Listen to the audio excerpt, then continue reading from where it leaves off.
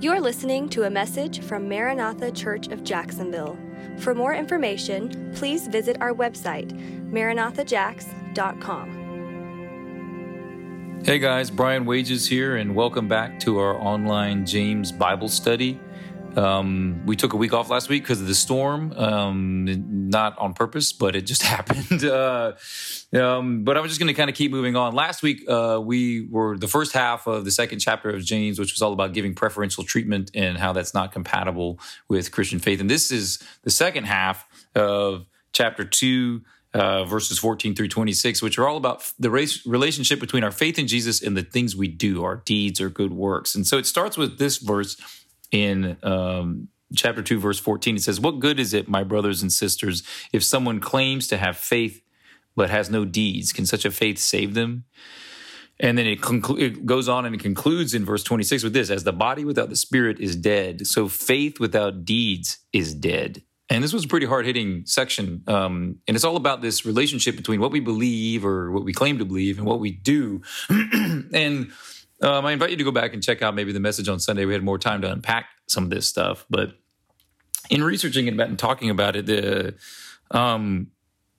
commentators, a lot of people think that maybe that James was addressing maybe some of the other believers of the day's misapplication of what Paul said. And you see examples of when Paul talks about works in something like Ephesians 2, 8 through 9, "For by grace you have been saved through faith.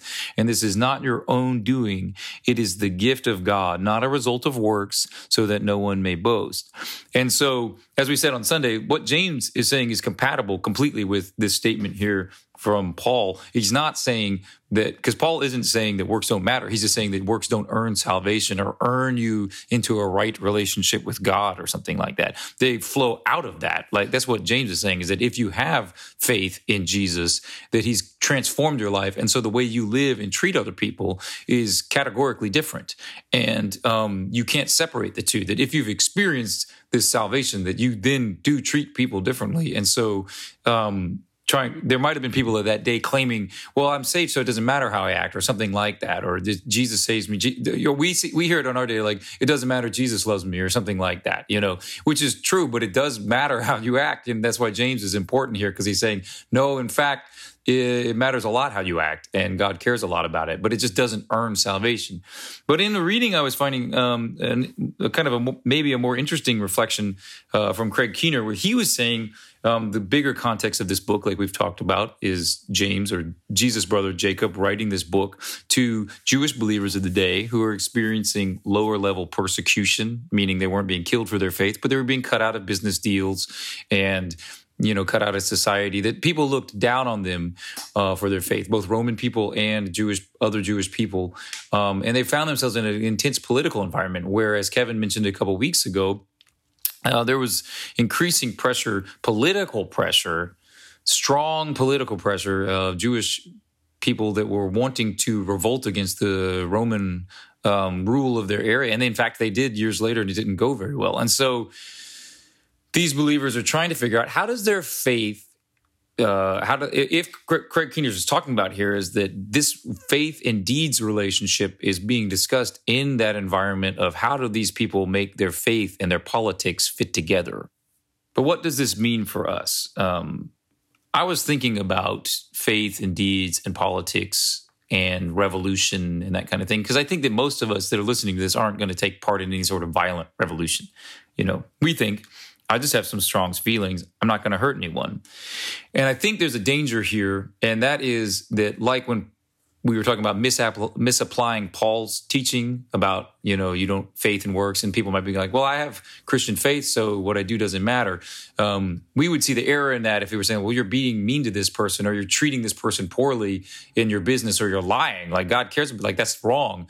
But what we can also we can be tempted the same way they are to label all the things we think, believe, and do as Christians simply because we claim to follow Jesus. And that can lead us into some pretty severe errors, and we've seen that in the history of human. And so faith and deeds in this area, how do we live out our faith in our politics or in a difficult political environment? And since the book of James is just taking Jesus' teaching and applying it to a similar environment that we find ourselves in, let's look at this teaching of Jesus in Matthew 5:21-22, and this is where he's talking about murder. So listen to this and think about it in lights of our feelings and these things, especially in political areas. You have heard that it was said to the people long ago, you shall not murder, and anyone who murders will be subject to judgment. But I tell you that anyone who is angry with a brother or sister will be subject to judgment. Anyone who says to a brother or sister, Raka, which was a derogatory phrase in Aramaic, is answerable to the court. And anyone who says, you fool, will be in danger of the fire of hell. And so when I was thinking about faith and deeds and politics and violence or not violence, it led me to this verse of Jesus and how when he's talking about the things that are in our heart and how they affect who we are and what we do, it made me reflect to these kinds of questions. You know, who do I hate because of my political views? Who do I attempt to justify my hatred for, you know? And how do I think my faith should affect those relationships or that kind of thought towards this person? You know, am I saying Raka or they're a fool, you know? And then maybe last we could reflect on, like, you know, what deeds do you think are Christ-like in this area? You know, like, what do we spend our time doing? And what do we spend our time reading and thinking in this area? And it's not a statement about saying we shouldn't have strong opinions. We're allowed to do that, but it's letting those opinions lead to deeds that aren't Christ-like that's the problem. And we need to be Christ followers first. I like this quote I ran into by Leslie Newbegin, and I'll read it in closing, it is the word made flesh that is the gospel.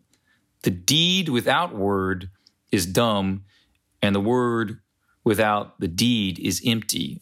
He's an older British guy, and he's using the word dumb in the kind of the more classic sense, meaning it doesn't speak. So I'll read it again because you might have heard it in Brian Ways' language, which would just be saying dumb. But he's saying this doesn't speak. So I'll just say that. It is the word made flesh that is the gospel.